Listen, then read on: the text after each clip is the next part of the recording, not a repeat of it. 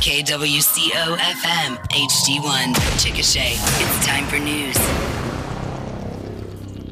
Hazy and 74. Good morning. George Plummer in with KOOL 105.5 News. Today, Saturday, August 19th. News brought to you by the First National Bank and Trust and Severe Funeral Home, Chickasha and Tuttle. A hot weekend. Afternoon highs about 107 today and tomorrow. We could see some new heat records set this weekend as we are in the midst of the dog days of summer. And heat advisories in effect today and tomorrow. And morning lows will be in the mid-70s, will be above 100 through the early part of next week. The Oklahoma Broadband office is working to keep residents of the Sooner State informed about its work to get high-speed internet to rural parts of Oklahoma. The story coming up in today's KOOL News. Hey neighbor, you've got locks on your doors, but what's the status of your digital security? Let our bankers at the First National Bank and Trust Company introduce you to 6 important services to protect you from data thieves. Drop by and let us tell you about them, including free services like SecureLock, which lets you get instant notifications every time your card is used. This gives you priceless peace of mind about activity on your debit card. The First National Bank and Trust Company, member FDIC. Efforts to increase the transparency of efforts to get high-speed internet service to rural Oklahoma are underway. The Oklahoma Broadband office has introduced a new interactive online map which details the availability of the service. Broadband Office Director Mike Sanders says it's a way for individuals to track improvements once federal grant funds are provided to Oklahoma. The website OK Energy Today reports the state map offers information and functions which are not available in either of 2 maps that are overseen by the Federal Communications Commission. The state office map shows internet service availability in state legislative and congressional districts. And it allows users to search addresses, view served, underserved, and unserved locations, see reported internet speeds by location, and see areas that are getting upgrades through federal grants. The State Broadband Office map and both FCC maps can be viewed online at map.broadband.ok.gov. 2 teenagers are facing burglary charges for allegedly breaking into a Chickasha church. Braden Scott Miller of Chickasha and Deacon Everett Craddock of Ninnekah, both 18, arrested by Chickasha police this past Thursday. KSWO-TV cites Grady County Court documents, which indicate the burglary occurred in June. The arrest affidavit indicates they admitted breaking a window to get inside the unnamed church.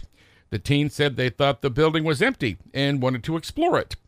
Video surveillance shows 2 masked individuals going through the church, but it wasn't clear how investigators identified Miller and Craddock as the suspects.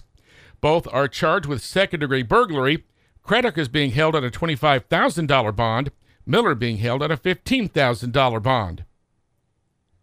More KOOL news coming right up. Severe Funeral Home has been helping Grady County families for more than 80 years. And now, a 4th generation of the Severe family, Austin Kyle, the grandson of Larry Severe, is proud to continue that tradition. Family and friends provide great support and comfort to help you through your loss. Ask about making advanced funeral arrangements which can minimize the pain during your family's time of need. Visit their website for more information about funeral planning, severefuneralhome.com. Or stop by either Severe Funeral Home location in Chickasha or Tuttle.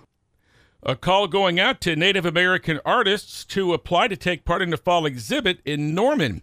The Jacobson House Native Arts Center will have a juried art show that will run during much of September and the first part of November. The exhibit is simply called 21st Century. It's an open call for artists, which runs through August 30th. Artists should be 21 years old, be a current resident of Oklahoma or Indian Territory, and belong to one of the 39 federally and state-recognized tribes in Oklahoma. Most art mediums qualify.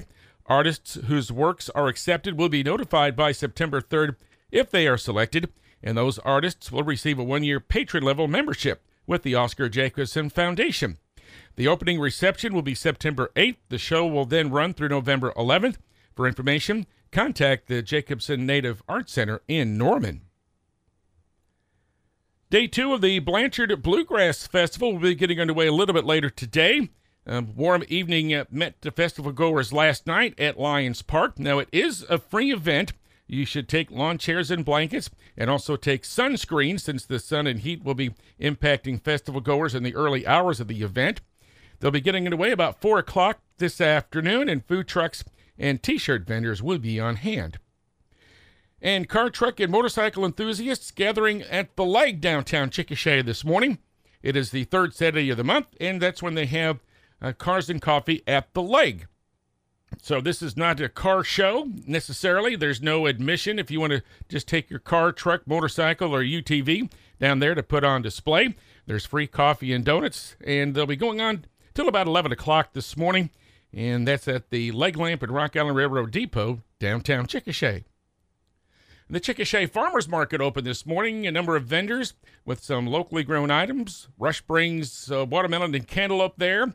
Some goat milk products, maybe some bake sale type items, farm eggs perhaps, and some local greenhouses have some flowers and plants available. The farmers market open till about noon or so, and they are in the 700 block of Chickasha Avenue. That's in the parking lot across from Dairy Queen and Painted Pistols. Obituaries today include 94-year-old Betty Pruitt of Chickasha. Funeral service will be at 10 o'clock Monday morning at Ferguson Funeral Home. She was a teacher for both Ninnekah and Tuttle schools. Our weather forecast, a hot weekend. Temperatures will be up around 107. We could see some record high temperatures this weekend, and we'll have highs above 100 right on through the early part of next week. Heat advisories in effect for both this afternoon and tomorrow afternoon and evening. Right now, hazy and 74 in Chickasha. KOOL 105.5 Sports next.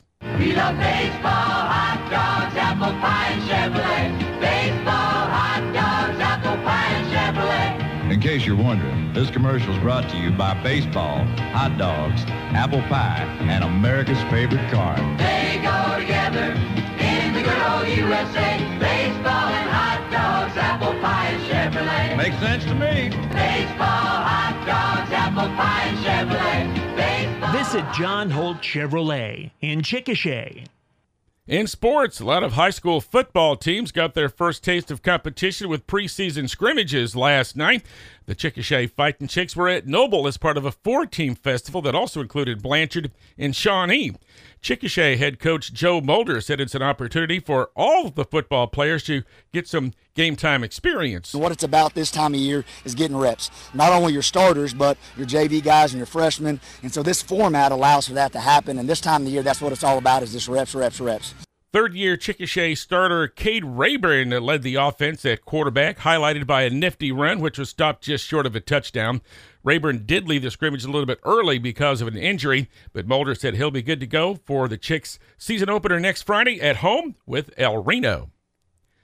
Softball, a young Chickasha team absorbing some tough losses in the early season.